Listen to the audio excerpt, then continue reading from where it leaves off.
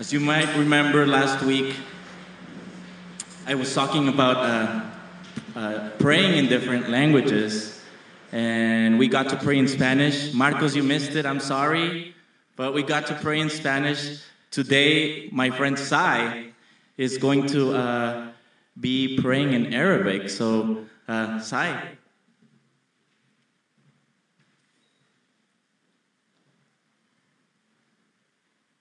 Okay. Yeah, good morning, everyone. I'm just going to make a prayer, and then not the translation, but just give you a meaning of the prayer. So this is like a vibration. Even if you don't understand what I'm saying, you still get the same benefit. آمن الرسول بما أنزل إليه من ربه والمؤمنون كل آمن بالله وملائكته وكتبه ورسله لا نفرق بين أحد من رسله وقالوا سمعنا وأطعنا غفرانك ربنا وإليك المصير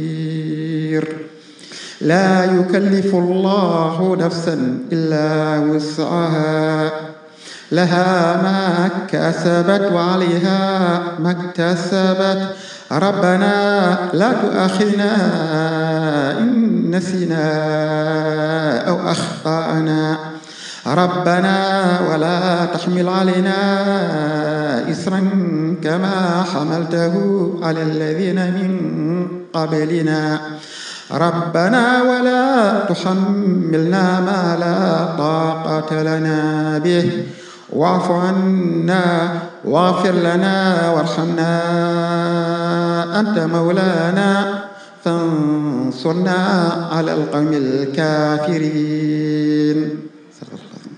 The meaning of the prayer is in short that as we believe in all the prophets and as we believe in the day of judgment, as we believe in the existence of good and bad, at the same time we pray our Lord not to test us on things that would be a hardship for us, and also to forgive us our sins and our mistakes, and also to bless us of his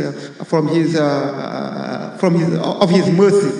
So basically that's the main purpose of the prayer. So I don't have translation here with me, but that's the main thing of the prayer is forgiving us, with mercy on us, okay, and do not put on us that which we cannot bear or bear with hardship.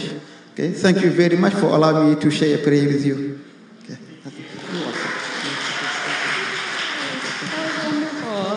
Good morning, everyone. Thank you so much, Sai. That was wonderful. I really love being a part of that. So, hi, everybody. There's a lot of faces that we haven't seen in a really long time and new faces, so I'm really excited to have everyone here. And today is Pentecost, which is so exciting. This is the day that we receive the Holy Spirit. And we have the Holy Spirit present to us because of that. So thank you, Holy Spirit, for being here. I lost my train of thought, sorry. I'm a little tired. We're really happy to be here together. As you guys know, we've been engaging with the Thy Kingdom Come global prayer movement, and it ends today. That does not mean you have to stop praying for the people that you were praying for. I'm sure that they would really appreciate you continuing to pray for them. But as we will continue to pray for the 5 areas that we've been praying for here, and even though the Thy Kingdom Come prayer movement is over, we are still doing Tuesday night prayer meetings here from 7 to 8 p.m. We would love to have you guys here. And youth group is off for the summer. We will meet back up in July the 2nd? The 12th? Oh, right, not the 4th of July weekend, the weekend afterwards. So you guys enjoy your summer. Congratulations to all the students that have made it through another school year. You did it. Now you can relax. And parents, maybe you can relax too a little bit, or maybe not. I don't know. But so we're really excited for summer. Luis also wants to mention that if anybody else is interested in praying in another language, I know there's a lot of people here that have been to places that have really been important to them and touched their hearts, and you know languages from those cultures, or maybe it's your native language, we would love for you to pray with us in your language. That means so much to you. So yeah, now it's Dan's turn to bring us the kids' message. Thanks, Dan. Thank you, Rachel. All right, kids, please come up if you would like. So the kids are all invited up. You can sit with your parents if you prefer, but you guys are all invited. I see some kids in the back. Clara, do you want to come up and join us, or do you want to sit? Some kids are immersed in their reading, and that's okay, too. Okay. So did you guys hear what day this is? Do any of you remember or not? Yes, Pentecost. Very good. And it's named after the 50 days that you count. You could also count 49, and then it's called the Festival of Weeks, because it's 7 weeks of 7 days. But it's this time where you count and you're waiting for something. And at Pentecost, Jesus told the disciples after he was raised from the dead, which is what we celebrated at Easter, to wait for the Spirit to come. And so that's what happened, and we celebrate that today. And at the same time, we're also starting to study a book of the Bible called Matthew. And Matthew starts with a genealogy, and Matthew's genealogy starts with Abraham. Do any of you guys know anything about Abraham? Yes, okay.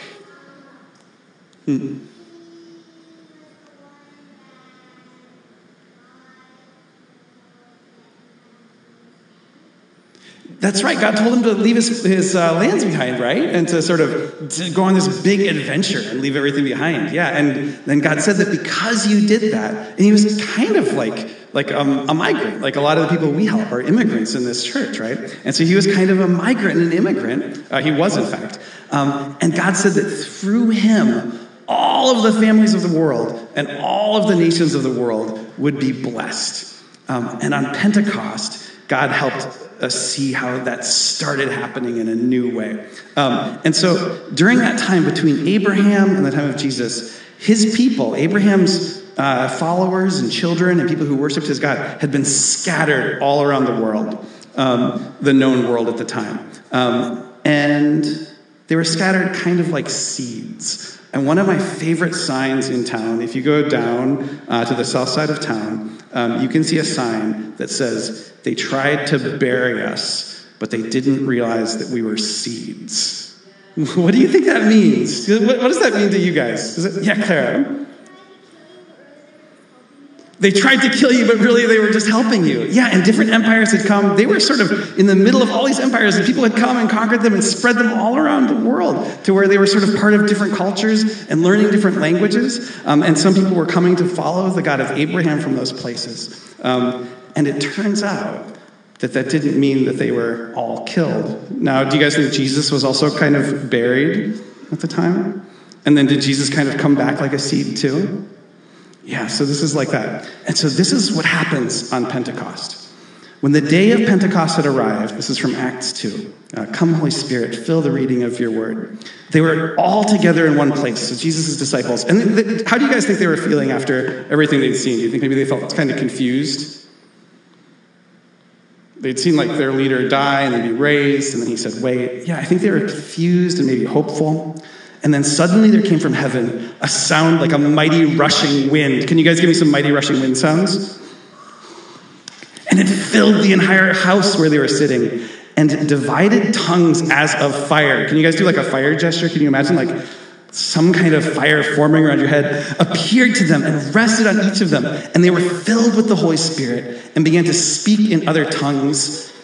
Okay, you be the fire. Do you want to run around and do fire on all the other kids? And speak in tongues as the Spirit gave them utterance. So, can you guys try? I want you to try something, because the Spirit is also the Spirit that's in each of us, just keeping us alive. Can you guys try to talk without breathing at all? Does it sound kind of like this? You guys try it too. There's like no power to your words, right? If you don't have any breath. Yeah, and so the Spirit gives them the ability. Yeah, and the Spirit it's impossible to talk without breathing. The sound waves don't travel through the air. That's right. But so the Spirit gives them the power not only to speak like we normally speak, but to speak and understand each other in a new way, even in other languages. So now there were dwelling in Jerusalem Jews, devout men from every nation under heaven. And at this sound, the multitude came together, and they were bewildered because each one was hearing them speak in his own language. And they were amazed and astonished, saying, "Are not all these who are speaking Galileans?" That's where Jesus was from. It was the farmland, right, in Israel. And how is it that we hear each of us in our own native tongue? Parthians and Medes and Elamites and residents of Mesopotamia, Judea and Cappadocia, Pontus and Asia, Phrygia and Pamphylia, Egypt and the parts of Libya belonging to Cyrene, and even visitors from Rome, both Jewish people and proselytes. So proselytes were like people who were wanting to follow their God, and that doesn't mean that they became Jewish, but they were honoring the God of Abraham too and being blessed by him. Cretans and Arabians, and actually, so Sai, I just especially want to thank you for praying this morning. And the last group named in that list there, we're speaking the language that Sai prayed with us in. Isn't that cool? And Arabians, we hear them telling in our own tongues the mighty works of God. And all were amazed and perplexed, saying to one another, "What does this mean?" But others, mocking, said, "They are filled with new wine." And the word for this new wine, it's like glucose is kind of what it sounds like, which you guys might recognize glucose, especially if you have to monitor your diabetes, right? It's the word for sugar. So the new wine was really, really sweet. New wine is probably closer to the grape juice that we have when we take communion. It would have been very difficult to get drunk on. It was probably almost kid-friendly. So if someone thought they were getting drunk on it, they would have had to drink a lot, probably. Way too much. And they said, "No, that's not what's happening." But I think that this passage makes us think of a story from Jesus. And I'm going to close with this one. So Jesus taught that you don't pour new wine into old wineskins. If they do, the skins will burst, the wine will run out, and the wineskins will be ruined. No, they pour new wine into new wineskins, and so both are preserved. Yeah, what is a wineskin? So they would have these skins, and they would put wine in, and as you put in fresh, like basically grape juice, it would expand, and it would slowly ferment and become alcoholic. But then afterwards, that wineskin wasn't ready to expand anymore. But what I love about this story is that, so God was doing something new, right? And there were a lot of people who were ready to receive it and to be part of it. And that's awesome. But part of what Matthew reminds us of is that sometimes when something is new is happening and when God is doing something new, sometimes some people aren't ready for it. And I really like the way Matthew is gentle towards people on that side too. And it says, when you put new wine in new wineskins, like your brains, so your kids' brains are kind of like new wineskins. Does that make sense? You're ready to receive all kinds of new ideas and absorb new things. You don't like that term, that's fair. But your brains are ready to receive all kinds of new stuff from God, which is really cool. But part of what Matthew's read on this encourages you to do is to be patient with us grown-ups if our brains are kind of old and aren't able to receive new things. So can you guys be patient with us too, even if our brains are always kind of old? All right. So we love you guys a ton. We're going to head upstairs and we're going to explore Abraham and what the story is about even more. And we are so grateful to have my good friend Jake preaching and teaching this morning. So, Jake.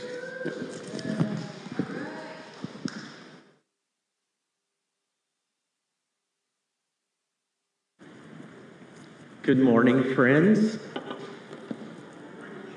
Thanks, one person that said good morning back. Sai, amazing. Thank you so much for gifting us with that prayer. It was beautiful. It was really beautiful. I'm thankful for a church that allows us, or not allows us, that's a weird phrase, gives us the opportunity to be exposed to prayers from different cultures and different languages. It's such a beautiful expression of the kingdom of God, of the community of God that transcends border, transcends language, transcends ethnicity, transcends heritage.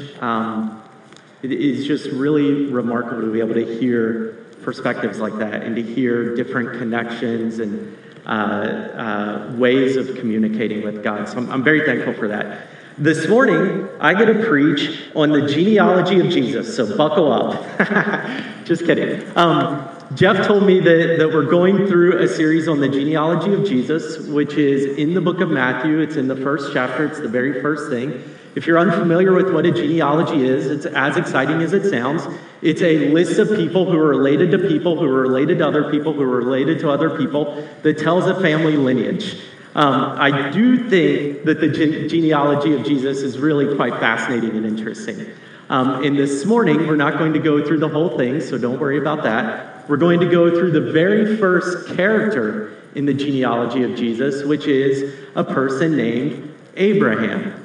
And to really understand what is happening in the genealogy, to understand what the writer of the book of Matthew is communicating when he begins his letter and says, this is the heritage, the lineage, the genealogy of Jesus Christ, beginning with Abraham, we really have to understand the story of Abraham. So to understand the story, we're going to talk about a few things this morning. This morning, we're going to talk about Genesis and tribes. After we talk about Genesis and tribes, we're going to talk about the stories behind the story. And after we talk about the stories behind the story, we're going to talk about a word called berit and butchers. That's going to be a pretty fun one. And then after that, we're going to talk about you and us and what all of this means today. So first, let's talk about Genesis and tribes. And let's talk about what the book of Genesis is. If you're familiar, the book of Genesis is the first book that's found in our Bible. An interesting, fascinating story filled with lots of different hard to understand concepts and difficult to come to terms with dynamics of who God is and who the people of God are. Now, the reason I tell you that is because Genesis was not really written down in a single setting.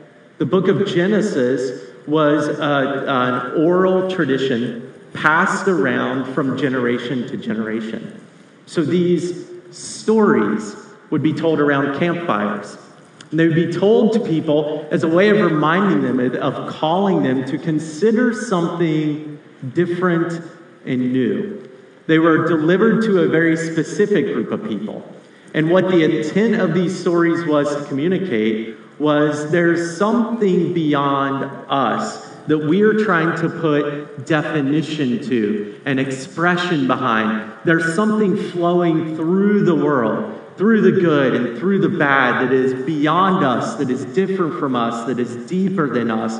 And we are calling this thing, this energy, this life, this force, we are calling it God. And we believe that this God has a way of communicating with us as people. And he has things that he wants us to do, and he has things that he wants us to be about. And what are those things that we are to do? And what are those things that we are to be about? The book of Genesis, the stories of Genesis, are really ancient stories trying to come to terms with what God is, and more specifically, who God is.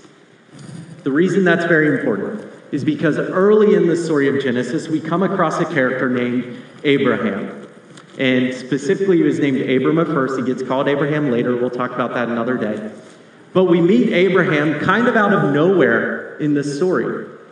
Kind of like Jesus, there's a story of genealogy in the book of Genesis that leads up to this character named Abraham.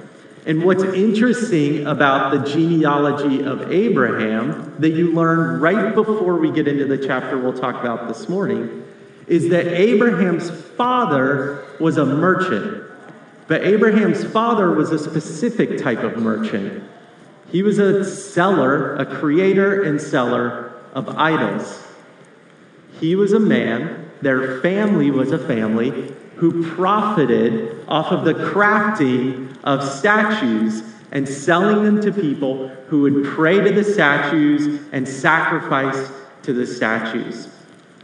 Now, if you depart from the Bible, hang with me for a second, and follow ancient rabbinic literature, there's a tradition that says that one day when Abraham was a teenager, he found the whole idea of idol worship folly, and he found it kind of ridiculous. which makes sense, right? Because he saw his dad making these statues and crafting these things and then selling them, and people sacrificing the best things that they had to sacrifice in front of those statues, believing that those statues would somehow enlarge their family or bring about a better crop or give them new food or give them more power. And so Abraham one day, when his father is away, takes a hammer and smashes all of the idols except for the biggest idol.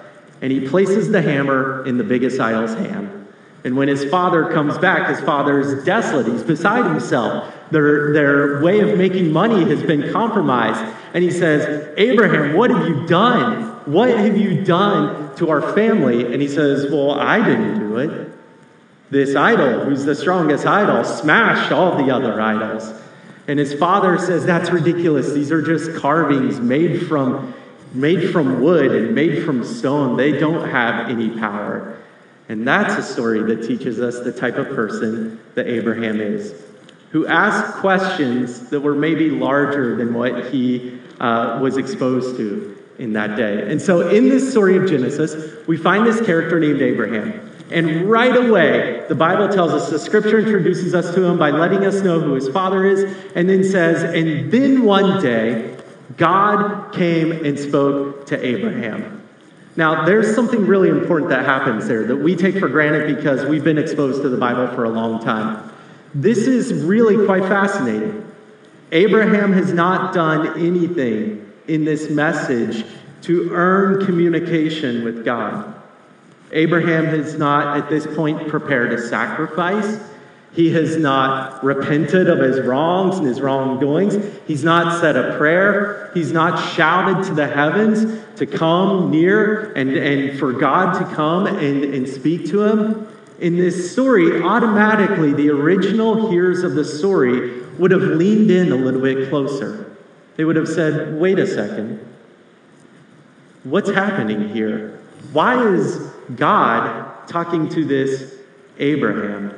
And the message is really interesting. If we can throw up that message. I'm terrible at remembering things. Hey, Carlton. Thank you, sir. So this is a passage. The Lord had said to Abraham, leave your native country, your relatives, and your father's family, and go to the land that I will show you. I will make you into a great nation. I will bless you and make you famous, and you will be a blessing to others. I will bless those who bless you, and I will curse those who treat you with contempt. And all the families on earth will be blessed through you. Now, at this point in this story, the original hearers would have been on the edges of their seat. What is happening here? This God is reaching out to this man, this typical common man from an unrighteous background, from an unsignificant history. And he is saying, I will make your name great and famous, and I will cause your name to spread throughout the earth. People would have understood that to be really quite revolutionary. God is talking to a man, and specifically this God is telling this man that he will do something for him. In the ancient times, that's not how gods and people worked. People had this way of believing that gods were always angry at them, that the gods were these kind of powerful somewhere else beings who at the flip of a dime or at the turn of a motion would inflict calamity, would inflict drought, would inflict floods.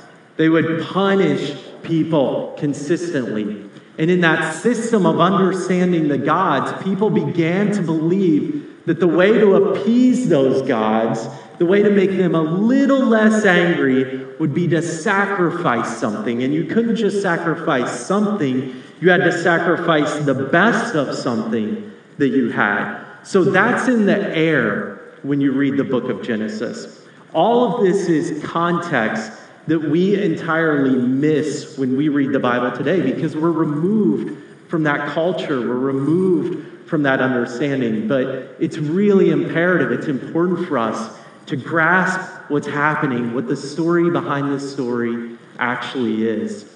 So there's also another really fascinating thing happening. There's another nuance, because of course there's another nuance in the book of Genesis. In this passage, not only is all of that unfolding, but there's also this line at the end. Oh, wait. All the families on earth will be blessed through you. This was an extraordinary revolutionary idea. This God is telling this man to go away from his home, to leave his country behind. But why? Not to form a new country with new walls and new militaries and new structures and new power dynamics, but to travel through the earth, blessing the other peoples of the earth. This was another extraordinary revolutionary idea. In the ancient times, you sought power. God was on your side if you had a large kingdom. God was on your side if you defeated all of your enemies and if you plundered their goods and claimed them on your own. The gods were one with the powerful people, and those gods wanted those people to be more powerful. But in this story, that's not the story. This God is saying, I want you not to seek power, but to be a blessing to others. A new sort of tribe inhabiting the earth that doesn't claim to be the most powerful tribe, that doesn't oppress and tear down and destroy and kill, but instead brings life and beauty and goodness and kindness and compassion. All of a sudden, in this one statement, in the call to Abraham, the hearers of the original story would have been on the edges of their seats saying, this is something different and something new. Now, let's talk for a second about this word called berit. Berit is an ancient Hebrew term. And berit means loosely covenant, but more specifically means transaction or business deal. Now, in the ancient times, there weren't police, at least I don't think. I'm not really an ancient scholar. There weren't like really clear-cut rules with what was right and wrong and how you made a deal with someone.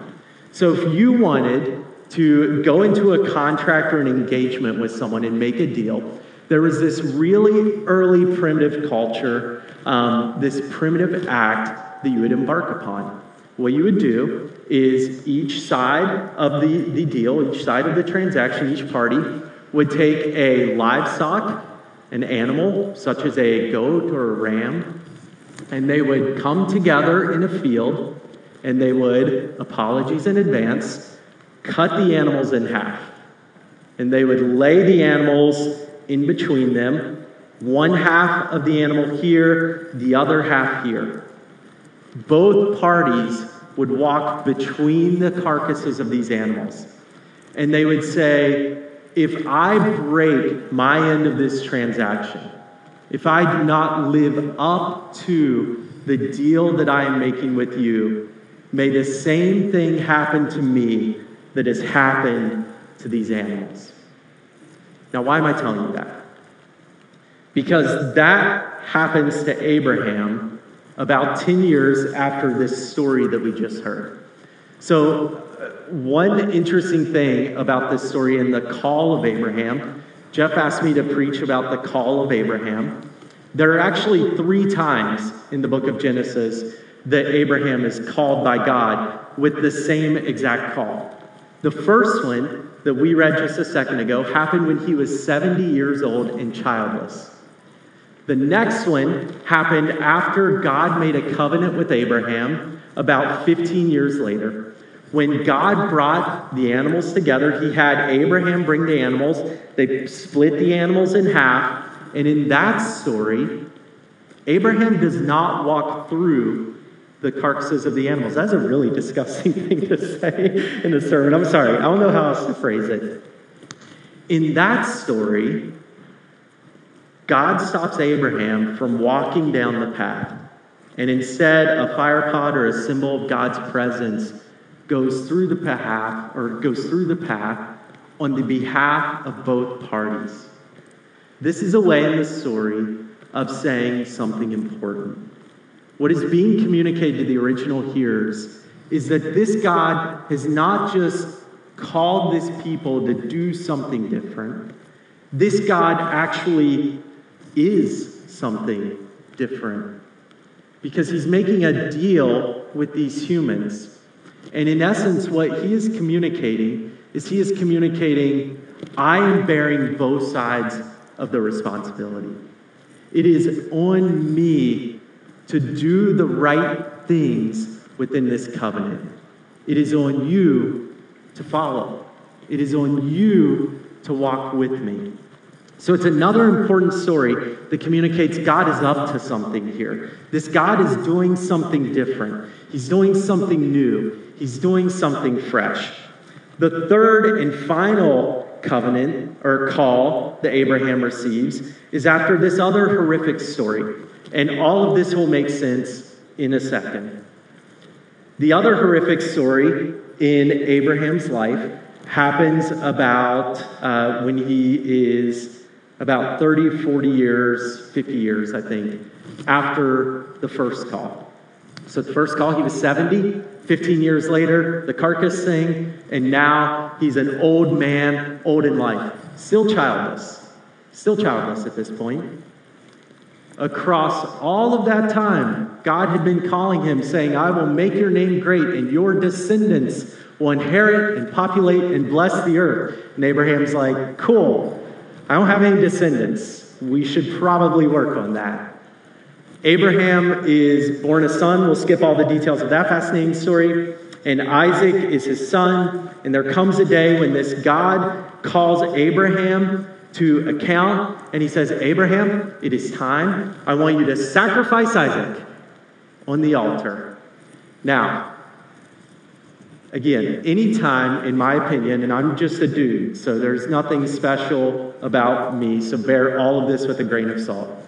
But I believe that anytime in the Bible something weird happens, you should probably ask, what's really happening? Especially in the Old Testament. Because there are so many stories in the Old Testament where it seems like God is kind of a douchebag. And you're like, what is that what God is like? Is that real? And I think, I say that like kind of jokingly, but also very seriously. Because all of us in all of our lives, I think, face several moments where we're conflicted with something. And we ask ourselves, is that really what God is like? Is that who God is? That's what's happening in all these stories in Genesis. It's a way of getting people to open up their minds to ask, what is God actually like? Now, if you follow this story of Abraham sacrificing Isaac, some really interesting things happen. First of all, Abraham doesn't say anything in contrast to that. He's just like, okay, I guess this is what we're doing. And he says, all right, we'll depart in the morning. I'll bundle up the wood. We'll take the rams, and we'll go on our way to sacrifice my son. So why doesn't Abraham think that this is weird? Why doesn't Abraham think that God is being an angry or mean God or doing something wrong? And why does Abraham know exactly where to go? Why does he know exactly what to take with him? None of that is in the story. The reason is because during that time, it was common practice for a specific God and a specific group of gods to ask their people to sacrifice their children. And there was a mountain on which you went to sacrifice your children. Remember the system where God is angry and we have to give our best to appease that God so that we can continue to be alive and live? If you follow that system to its conclusion, it eventually goes from sacrificing crops to sacrificing animals to sacrificing people, because that's the most precious thing that you have to offer. And so the hearers of this story would have been following this story, and they would have said, of course that's what's going to happen. Because that's what the gods always expect. It's what the gods always demand.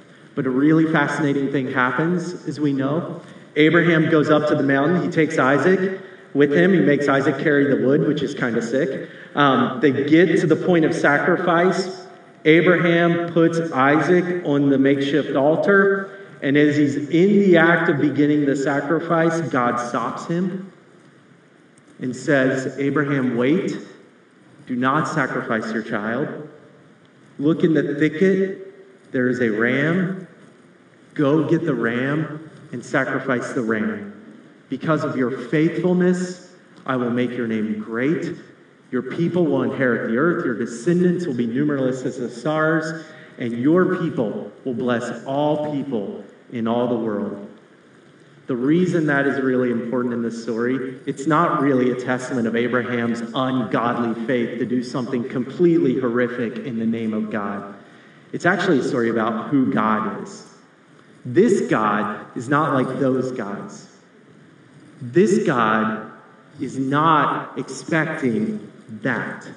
He's doing something new and doing something different. This is the story of Abraham, a story of a man who interacts and communicates with a God whom which a new tribe is originated in the earth, a tribe that begins to season the earth in lots of different ways, a tribe who is called to be a new kind of human, a new kind of person in this world. Which brings us back to the genealogy of Jesus. All of that is in the mind when you read that one statement.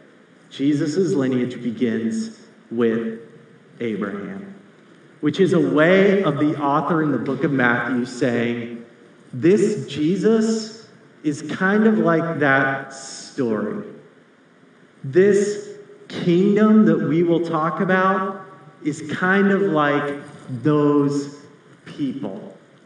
This is something new and something different. It's a way right out of the gate in the book of Matthew of the author saying there is a cosmic joke and we're all in on the punchline. That God is not who we thought he was. He is someone, something different, and he's up to something new. And what does that mean for me and you? That was very Dr. Seuss. It means that we also are called to consider God differently. To be a people who perceive that God's prerogative for us, that God's priority for us, is not to build larger structures and larger systems and larger powerful regimes for ourselves. His call is for us to believe that we, like the descendants of Jesus and the descendants of Abraham, are a people who will bless the other peoples of the earth. That we will be, as Jesus says later in the book, we will be the salt that flavors the earth. We will be the light in the darkness. All of these terms have been confiscated by lots of people in the name of religion in our history. There have been terrible acts of torture and violence and oppression that have taken place under the guise of people believing that God was telling them to do that thing. And I just ask us to consider this morning to be a different type of people than all of those types of people. To be a people who live in the fullness and goodness of God, who look for the people most unlike us and love them unconditionally, who seek not to give ourselves power and privilege and life, but to give away the life that we have so that others will live more fully. I pray that each of you will have moments in your life where you encounter the goodness of God through an extraordinary act of love of someone else. But more than that, I pray that your life will show the Imago Dei, the image of God, to someone else, because our world now desperately needs all of us living the goodness of God in our neighborhoods and in our communities. I think do communion. Kelly, do you want to do communion? Kelly will do communion. Do you have a microphone? Right there. If you guys would stand. It works. Okay. So we do communion every Sunday to remember about Jesus.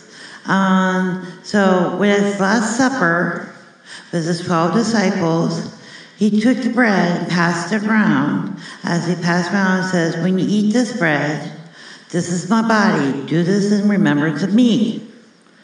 Then after he ate the bread, he passed the wine around. He says, drink this wine, for this is my blood. Do this in remembrance of me. And do it until I come back. So everyone, enjoy. Oh, this is here.